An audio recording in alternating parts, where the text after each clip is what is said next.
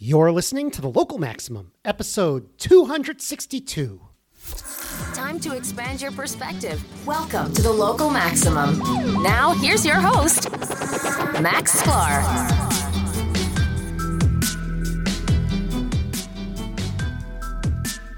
Welcome, everyone. Welcome. You have reached another Local Maximum. Thank you for joining me today.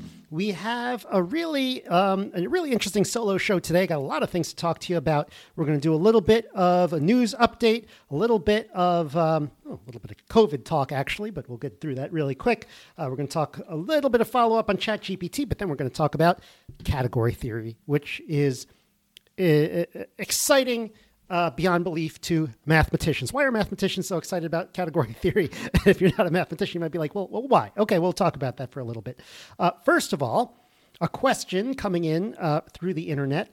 This person asks, can you do a solo episode on your thoughts about quantum computing, i.e. if it can really break encryption? I do not see how it can, given its non-deterministic idea. That is a really interesting question.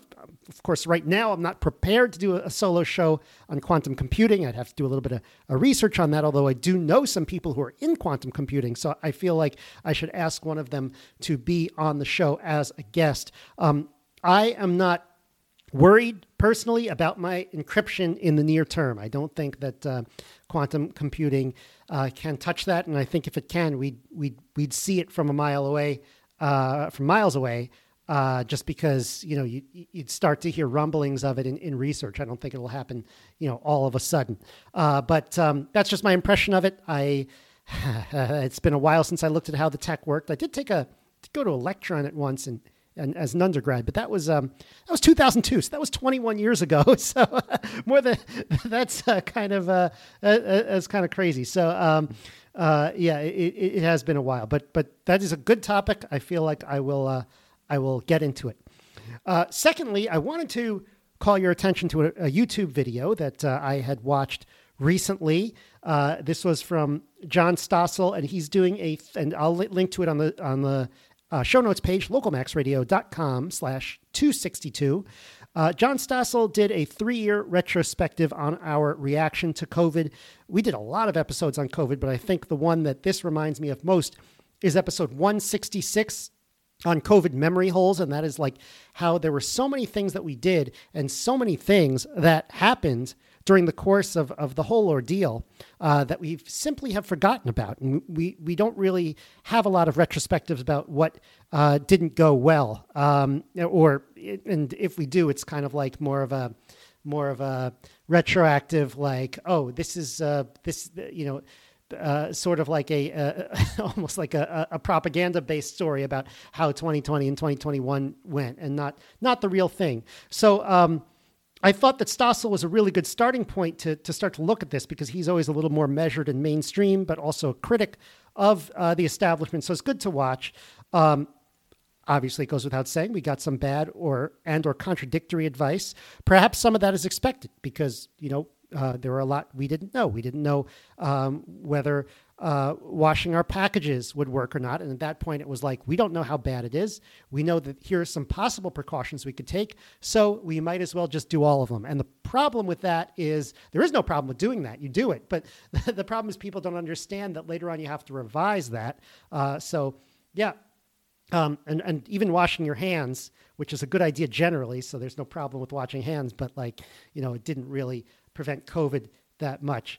And then we got contradictory evidence on the mask, no mask issues. I think a lot of people forget we were told not to wear masks for the first few weeks of this. And then we later found out that the government was asking us to do that because they were afraid that hospitals would not have masks available. It almost sounds crazy today to think like masks are not available, but that's what they thought. Seems like there is still, even I mentioned this in 2021, same is true in 2023, seems to be no patterns at all in how countries or states did on COVID based on policy. So there's no way to make any causal link between either policy or actions of the populace and outcomes, death outcomes. Now, Stossel's very smart looking at excess deaths rather than deaths overall to get a better picture of what was going on, because deaths, or not deaths overall, but deaths according to COVID, or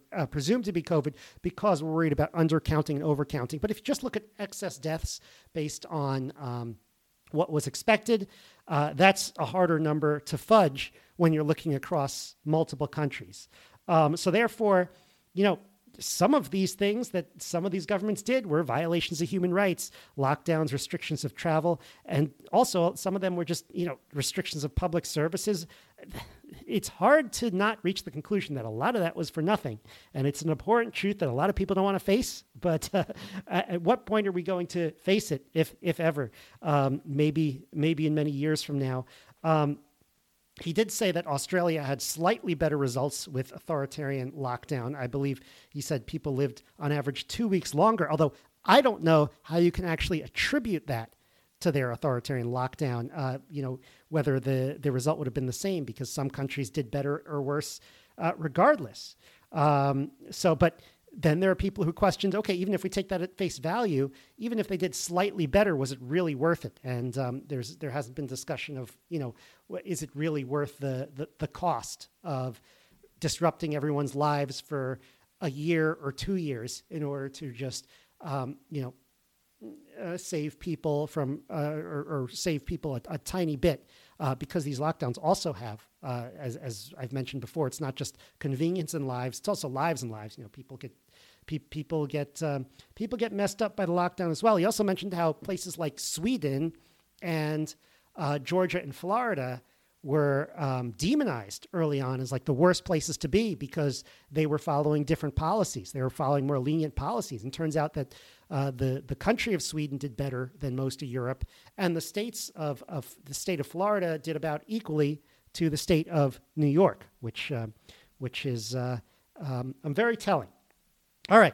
So he also cites Maxime Lott, who runs Substack Maximum Truth. I think he's also the producer there at Stossel. I'm going to look up some of Maxim's stuff. An article that focused on the noble lies the government and the institutions were telling us things that weren't quite true, but they thought they should say it anyway for our own good. And so this article definitely goes further than Stossel himself. So maybe we'll talk more of this. Maybe I can get this guy, Maxime Lott, on the show. Who knows? All right. I think the bottom line here is be humble out there. You don't know who's going to be right and who's not going to be right. And if you have power to coerce people, be very wary of using that. That's just what I'd say. Although I feel like most of the people listening are the ones being coerced and not the ones doing the coercing. But hey, that's what happens. All right. Next one out there.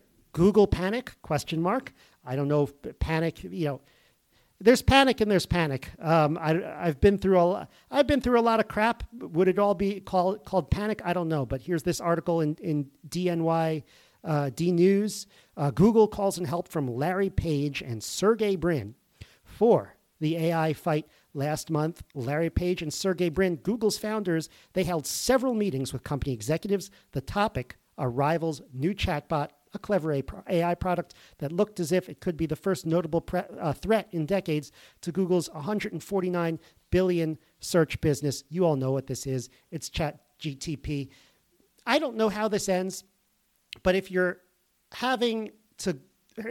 Google executives are having to go up and bug their founders, you know that they are taking this deeply seriously. And maybe they want this article out there to show people that they're taking this deeply seriously. And as we've said before, and I know I have poo-pooed Google in the past, but they do have amazing research, and they do have the technology to meet this head on. But also, as we've said before, it can be tough for a large organization with lots of momentum on how their service operates to integrate this stuff directly. Meanwhile, OpenAI has both the nimbleness of a small startup company, even though it's been around for a while, and they have the large giant. That sounds kind of redundant. The large behemoth Microsoft behind it, along with their Bing search engine, which will now finally have a shot to go after Google if they have access to this technology. How far-sighted was it for Microsoft to create Bing? Because They must have known when they created Bing that there was no way they could be as popular as Google in the marketplace. I mean, who knows? Maybe that's what they told investors. Oh, yeah, we're going after Google. Maybe they told their engineers, you're going to build a search engine. It's just going to be like as good as Google. But I think deep down they knew that they couldn't beat Google in the marketplace. But they wanted something in the market anyway because unless they kind of stumbled, unless they kind of thought that they would beat Google and didn't, but then kind of stumbled into anyway. But let's take the 4D chess version of this. Sounds better for Satya Nadella. They knew for the strategic team at Microsoft, they knew it was good to have something like Bing on the market anyway. Even if they could be number 2 to Google, it would be very helpful for their platform and for their suite of products, not just to steal some revenues away from Google, but also to keep more within the ecosystem. By the way, a lot of people get this confused. Remember, Sundar Pichai is Google and Satya Nadella is Microsoft. Yes, it's easy to mix them up. They are both Indian Americans. A lot of great Indian engineers and tech managers in the United States, and they are facing off now. It's Google versus Microsoft. I think we're coming full terms. It was Google versus it was Apple versus Microsoft. Then it was Google versus Apple. Now it's Google versus Microsoft. So we're kind of doing the 3-way round robin here. All right. So the re-engagement of Google founders, continuing from the article, at the invitation of the company's current chief executive, Sundar Pichai, emphasized the urgency felt among many Google executives about artificial intelligence and that chatbot ChatGPT. The bot, which was released by the small San Francisco company OpenAI 2 months ago, amazed users by simply explaining complex concepts and generating ideas from scratch. More important to Google, it looked as if it could offer a new way to search for information on the internet. And that it is. It is not a replacement for Google yet. It is slow. It is inconsistent. And it's very expensive for them to run on the back end. So they need to find a business model. But as we all know, this is very new technology. And so you want to look at something that's going to be very kind of that shows great potential and can improve at exponential rates. And that's what's scary to them about this technology. And that's what is exciting for the investors of OpenAI about this technology, because, so what? Even if the first car, was not as good as a horse, it couldn't go as fast, and it could, kept breaking down, eventually the car's going to win because it could just get better and better. Meanwhile, Google search without this technology is stagnant. So we are in an AI arms race. I don't know. Maybe we should have our own theme music for the AI arms race, but that makes me excited by the fact that I went into the field of machine learning, because it looked a little bit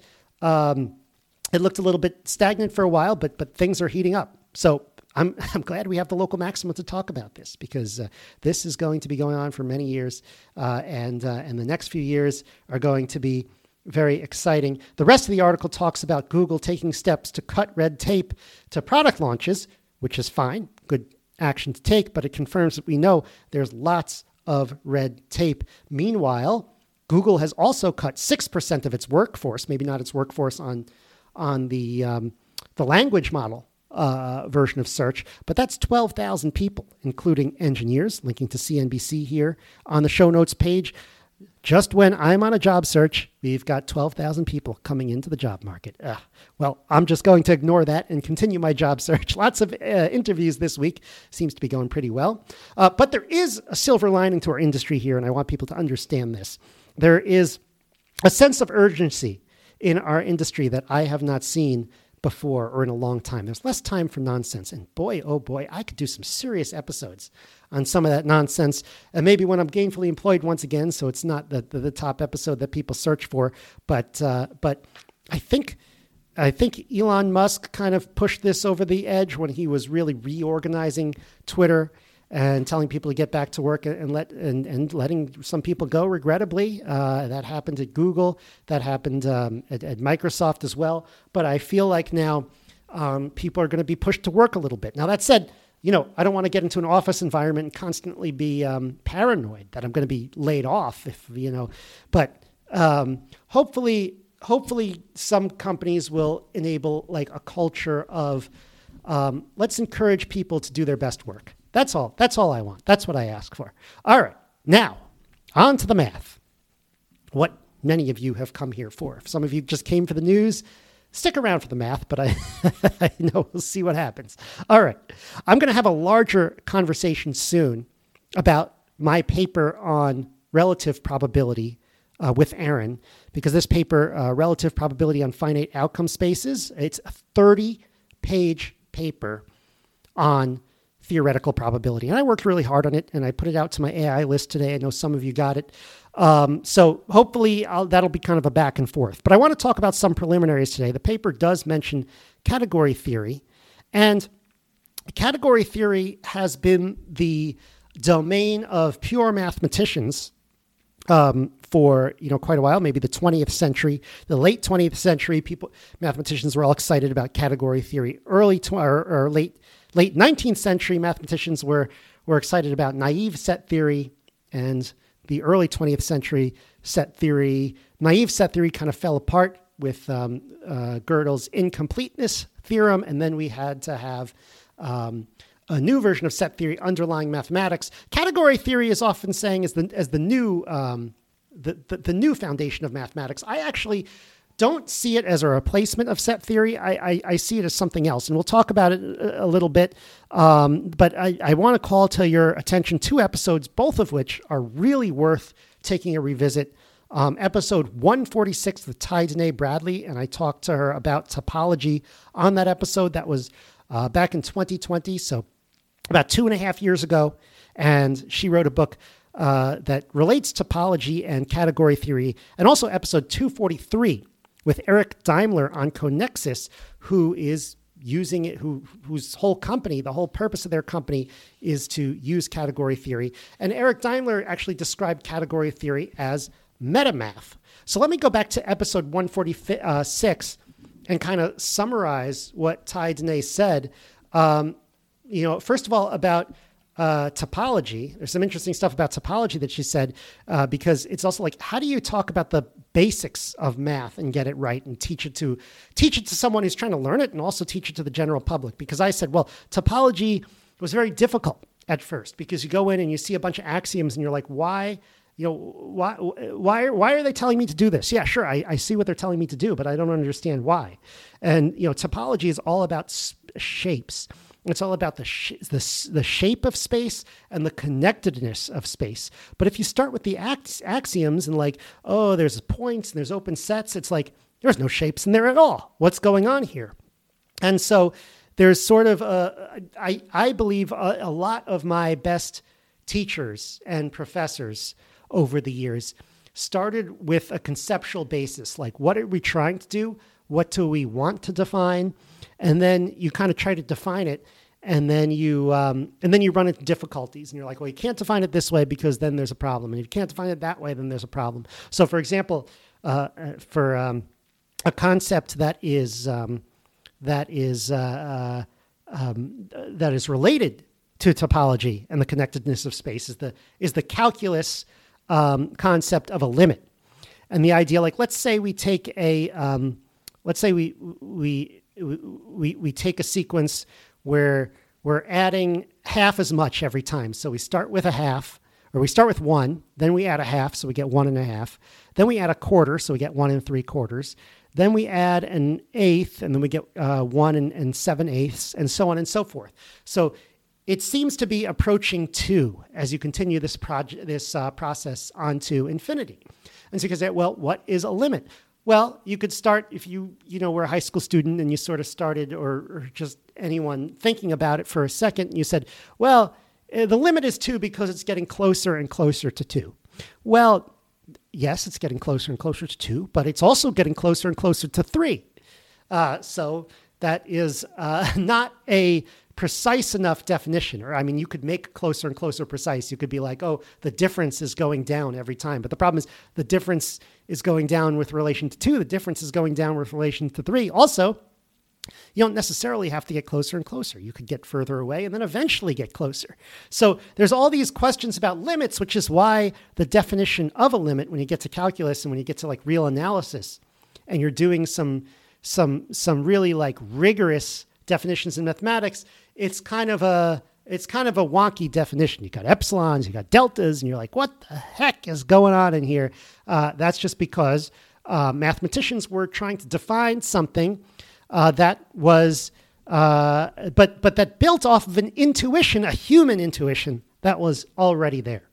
So it's really important when thinking about axioms, and I have some axioms of I presented an alternative set of axioms for probability theory in my paper, and so that's kind of something that I think about when describing the bottom layer of mathematics, because you want axioms that are simple and make sense, and then when you describe them, you want to make sure they make sense to people. All right, so what is category theory? First of all, what is category theory, and why is it important from my perspective? So Ty Dene says that category theory provides bridges. So if you can take some concepts that you are less familiar with, and then you can convert them on a one-to-one basis into something that you are more familiar with, then you could figure out the answer, and then you can convert it back. And that's the whole idea. That's what category theory is. So it is essentially an analogy machine. And analogies are the main way that we work, and it's really good. So category theory, just to give a little bit of a mathematical background, I'm not going to go too much, but it's the study of something called categories. And you look at, and a category is something where you have a bunch of objects and you look at some relationships that these objects have to each other called arrows. Now, arrows can be anything, but there are some prime examples to kind of get thinking of it. So you could think of categories. So one example of a category are sets and functions. So let's say you have three sets. They could be mathematical sets, or they could even be, they could be mathematically defined sets, but like in computer science, here's a set of like 5 colors, and here's a set of numbers, and here's a set of, here's another. And you could define a series of functions from one set to another.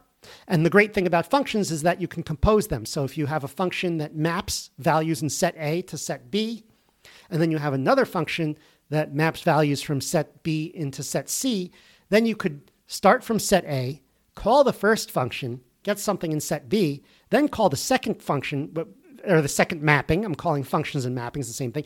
Then get to set C. And so when you compose them together, you have one big mapping where you could jump all the way from set A to set B. And an example of that would be, what's the square root of your age? You can have a mapping between people and ages, and then you have a mapping, and age is a number. Maybe it's an integer, and then you have a mapping between integers and maybe age is a real number. Say it's a positive number, and then you have mappings between positive numbers and other positive numbers, known as the square root. And then you can put those together and say, what's the square root of your age? So that's another function, even though it's composed between the two. So these arrows in category theory are always composable, because this pattern of having one transformation after another into different domains, which are the objects, those come up again and again in mathematics. Now, some of these interesting ones are like restrictions of functions. So for example, there's something in linear algebra and mathematics called a linear function. That's like, when two objects are related by a straight line. Very important, very simple.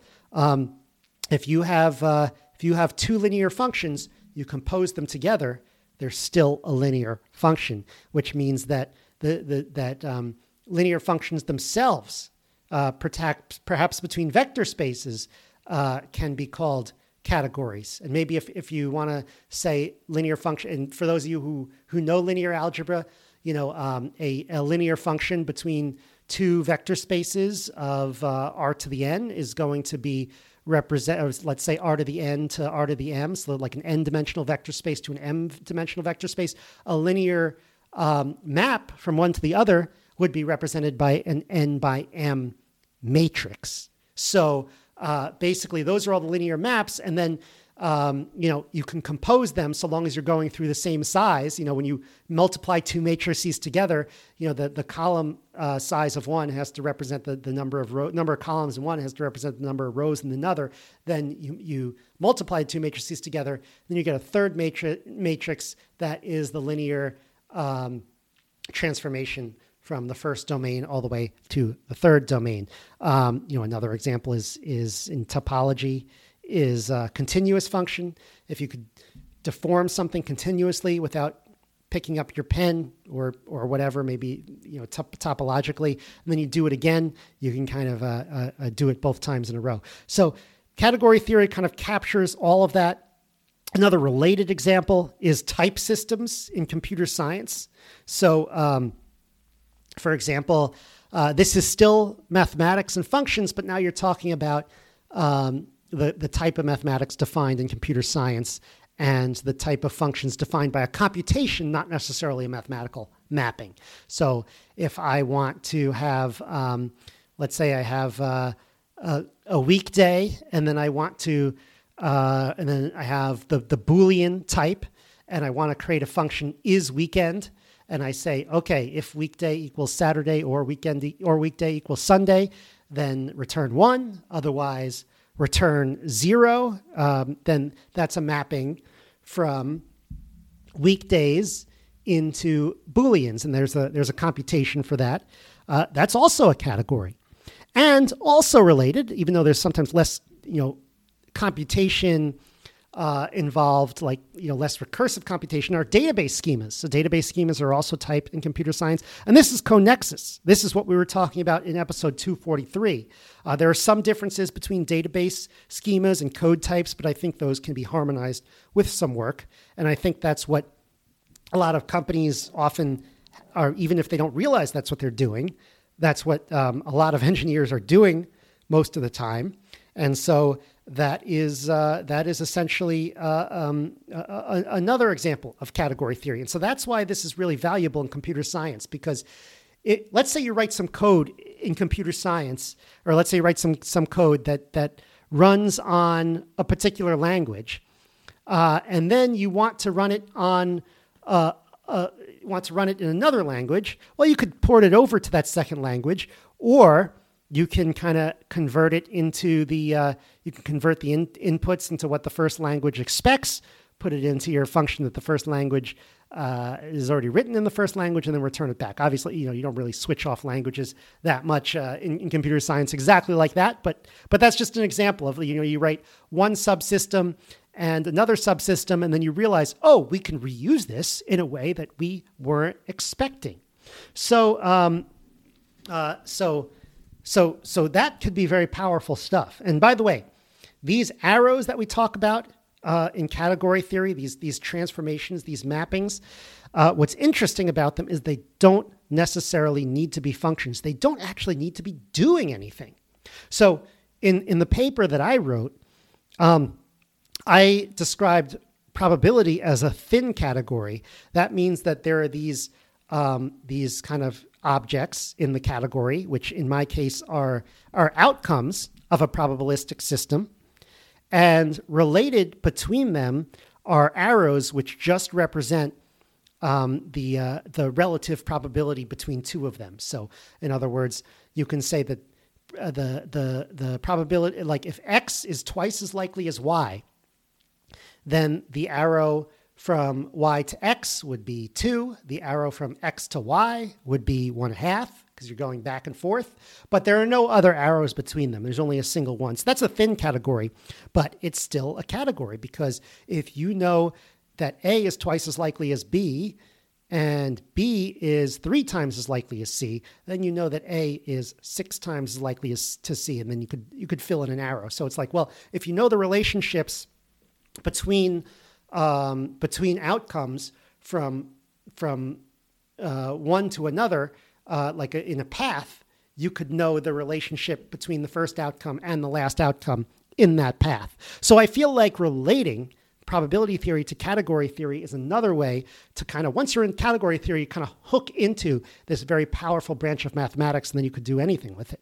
So, and I'm still learning a lot about it. And so I'm not an expert at category theory by any means, but I'd love to know, from category theorists, how we can if you're out there, please reach out and maybe we can chat about my paper and my idea and try to figure out how the category framework can be used to say something about probability that maybe we couldn't say before. That would be really exciting. So what's the importance for AI? What's the importance for the future in computer science? From these interviews that I've done over the last few years, I believe that category theory is a branch of mathematics that will see increasing interest from software engineers in particular. It is, in many senses that I got this from Eric Daimler, the non-machine learning side of AI. It's an analogy machine, as I said before, with analogies being the most important part of learning. The reason why computer science works, the reason why mathematics works, is because I take things in the real world, I make an analogy for them in the logical world, then I do some computation in the logical world, and then I transform them back into the real world. The whole kindergarten math. I have 2 apples, and then I have 3 apples. How many apples do I have? Well, 2 apples and 3 apples, those are really patterns that you see, patterns of objects that we've learned from our brain, and well, this is 2. That's kind of a logical construct that I've associated with that. This is 3. This is another logical construct that I've associated with that. Things that add. Now I'm in the logical world. I could just say 2 plus 3 equals 5. Then I bring it back to the physical world where I imagine 5 apples, and what do you know? That's what I have, 5 apples. And so that is one of the basis. That's the basis of making analogies in the real world. That's the basis of intelligence. And I want to talk about this more and more. Just talking about it makes me get excited. So finally, I think that category theory will provide the logical backing to the fuzzier language models that are out there right now, like ChatGPT, like these large language models, which, people, we saw some funny interactions with them where it couldn't really play tic-tac-toe very well, or it was very frustrating. It declared victory when it clearly did not win. But how hard is it to program tic-tac-toe? Very, very easy to program tic-tac-toe. And so it would be nice to have these fuzzy language models hook into these logically backed data models. And I think that when you put these together, that's when you get the ultimate smart product. That's when you get very close to general AI. So maybe I can be a small part of it one day. Who knows? If you're working on something in this realm, let me know, and we'll see if I can help out. All right. So that is my talk on category theory. I hope you might have learned a little bit about it. This is not meant to make you an expert by any means, but I'd like feedback. Let me know what you think. localmaxradio@gmail.com. Do you think category theory is worth looking at from the perspective of an engineer, and how so? All right. Now we have got our segment. And now, the probability distribution of the week. All right, folks, probability distribution of the week. As you know, we're doing continuous distributions, and there are a few obvious ones that I'm not getting to today. One is the normal distribution. I feel like I should have Aaron here for the normal distribution.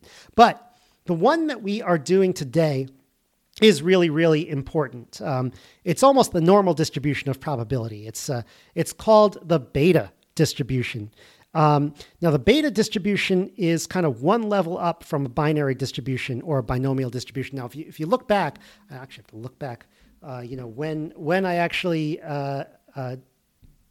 did that would actually be a good on the fly search. Let's try binomial distribution, local maximum. That's how I search. I can only search Google. I think that Squarespace's search is less than optimal. Or maybe Local Max Radio. Yeah, it's sad that I have to search Google for my own website, even though my own website has a search. Okay, binomial distribution was episode 238, so I will link to that. Episode 238. So now, as you know, the binomial distribution, and the Bernoulli distribution is based on a weighted coin. So the idea is that, okay, I have a coin that maybe comes up 60% on heads, 40% on tails. I used to talk about weighted coins all the time, but now I think, now I have problem talking about it when I realize there are very few weighted coins out there. There are double-sided coins, but very few weighted coins. But there are very many processes out there where you're like, okay, this is going to happen one way 60% of the time, and it's going to go another way 40% of the time. So we could just think of that. So think of a weighted coin, and then at the end, you have some distribution of trials. So let's suppose I have 40% heads, 60% tails. I flip it 10 times and I get 4 heads and 6 tails. All right, that seems like a pretty likely outcome for that coin.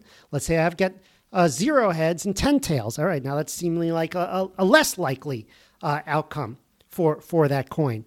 Okay, and what's interesting, each trial only has 2 options. It's a categorical distribution. It's either a yes or a no. It's a binary distribution. So that's very simple. But now we go one step up and we start to look at the weight of this coin.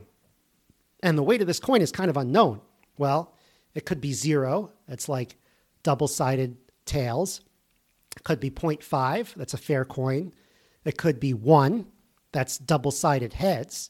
And it could be anywhere in between. It could be 0.6, 0.5. It could be any number between and including 0 or 1. And so what we want is a distribution inside that unit segment, 0, 1.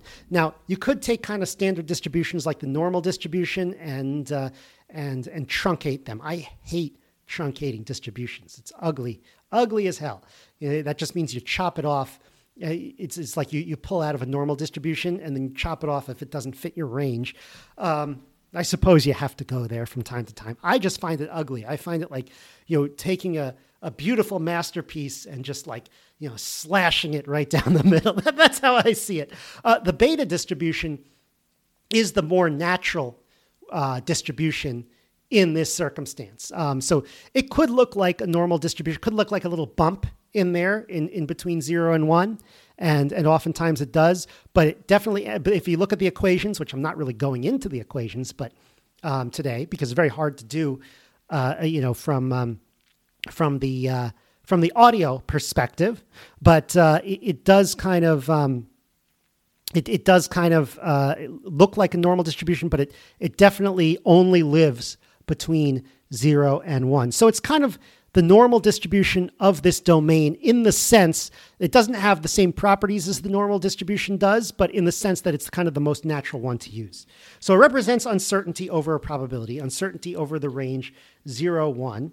And the really interesting thing about the beta distribution is that it is the answer to the Bayesian coin problem that I used to give in interviews a lot at Foursquare, which is like, okay, let's suppose that we don't know what the weight of the coin is.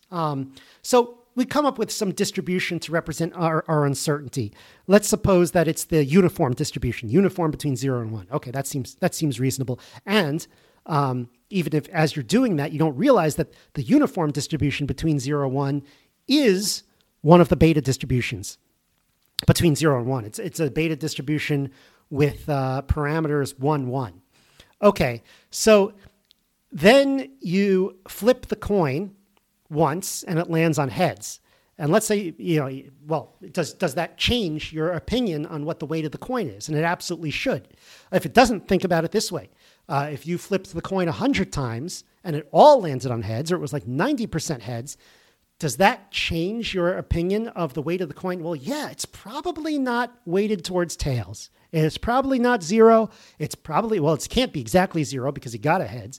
It's probably not close to 0.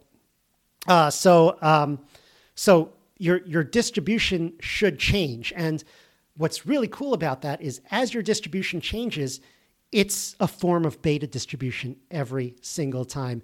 And not only is it a form of the beta distribution, but if you start with the beta distribution 1, 1, the beta distribution has 2 parameters, and then you flip the coin 100 times and it lands 10 times or 100 times on, let's say 10 times on tails and 100 times and 90 times on heads, 10, 90, then the beta distribution that you update to when you do Bayesian inference is the beta distribution 10 plus 1 and 90 plus 1, because you take what you started with 1, 1 and you add 1 for each trial. So it ends up being 11 and 91. And so you don't even need a computer for that. You just have what's called a conjugate prior over the binomial distribution, which means that you have, you can just run your experiment and you know what the posterior uncertainty looks like without really having to do any computation. All you have to do is know this beta distribution math, which is really, really, really cool. So these 2 parameters that a beta distribution has, you could see are kind of related to, like, you could almost think of the first, even though they're positive numbers, they can be, they can be fractions, whatnot. But they're almost like the first one is almost related to the number of tails you've seen, and the second one is related to the number of heads you've seen. And if you start with with 1, 1, that means you're kind of adding an extra head and an extra tail in at the beginning, just for good measure. That's kind of like your prior. You're biasing it a little bit. As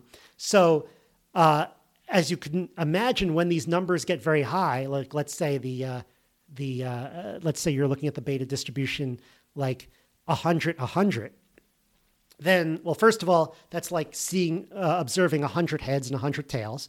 So you think your coin is kind of going to be fair. And so it will look like a normal distribution. It will look like a bump at 0.5, and that will kind of taper off very quickly. So all of the probability mass will be around 0.5, but it might be a little higher, it might be a little lower, and it'll be like this this bump that is very symmetrical because you've got the same number on both sides. But you can imagine kind of, if you have 60-40, you can imagine moving the bump from one side or another. So that's one form of it. Now, what happens? Okay, so the uniform distribution is the parameters 1, 1. What happens when the parameters go less than 1? What happens when the parameters start heading towards 0? That is in the case where your bump has been flattened up so much that it starts inverting and it starts climbing up the walls. So now you think, okay, my probability is either really close to 0 or really close to 1, but I don't know which one it is because I haven't observed yet.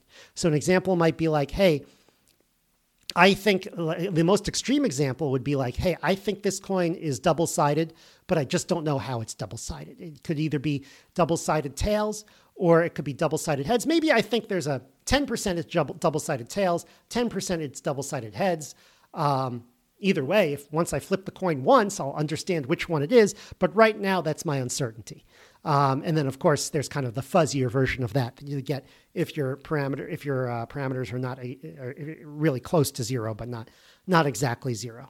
And so those are useful for when in situations to model situations where you could make a judgment off of a very small amount of data.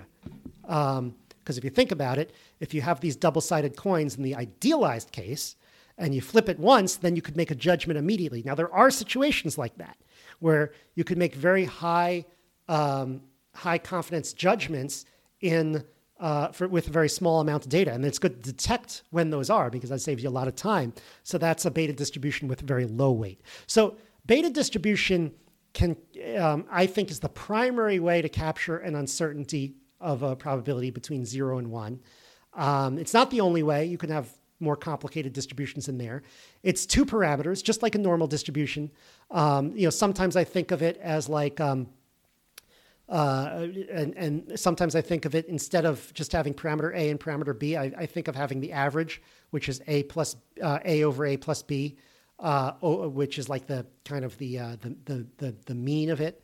And then just the sum is kind of the weight overall, which kind of measures your dispersion.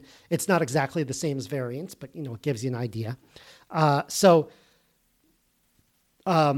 Yeah, so that's it's two parameter, just like a normal distribution is what I wanted to say.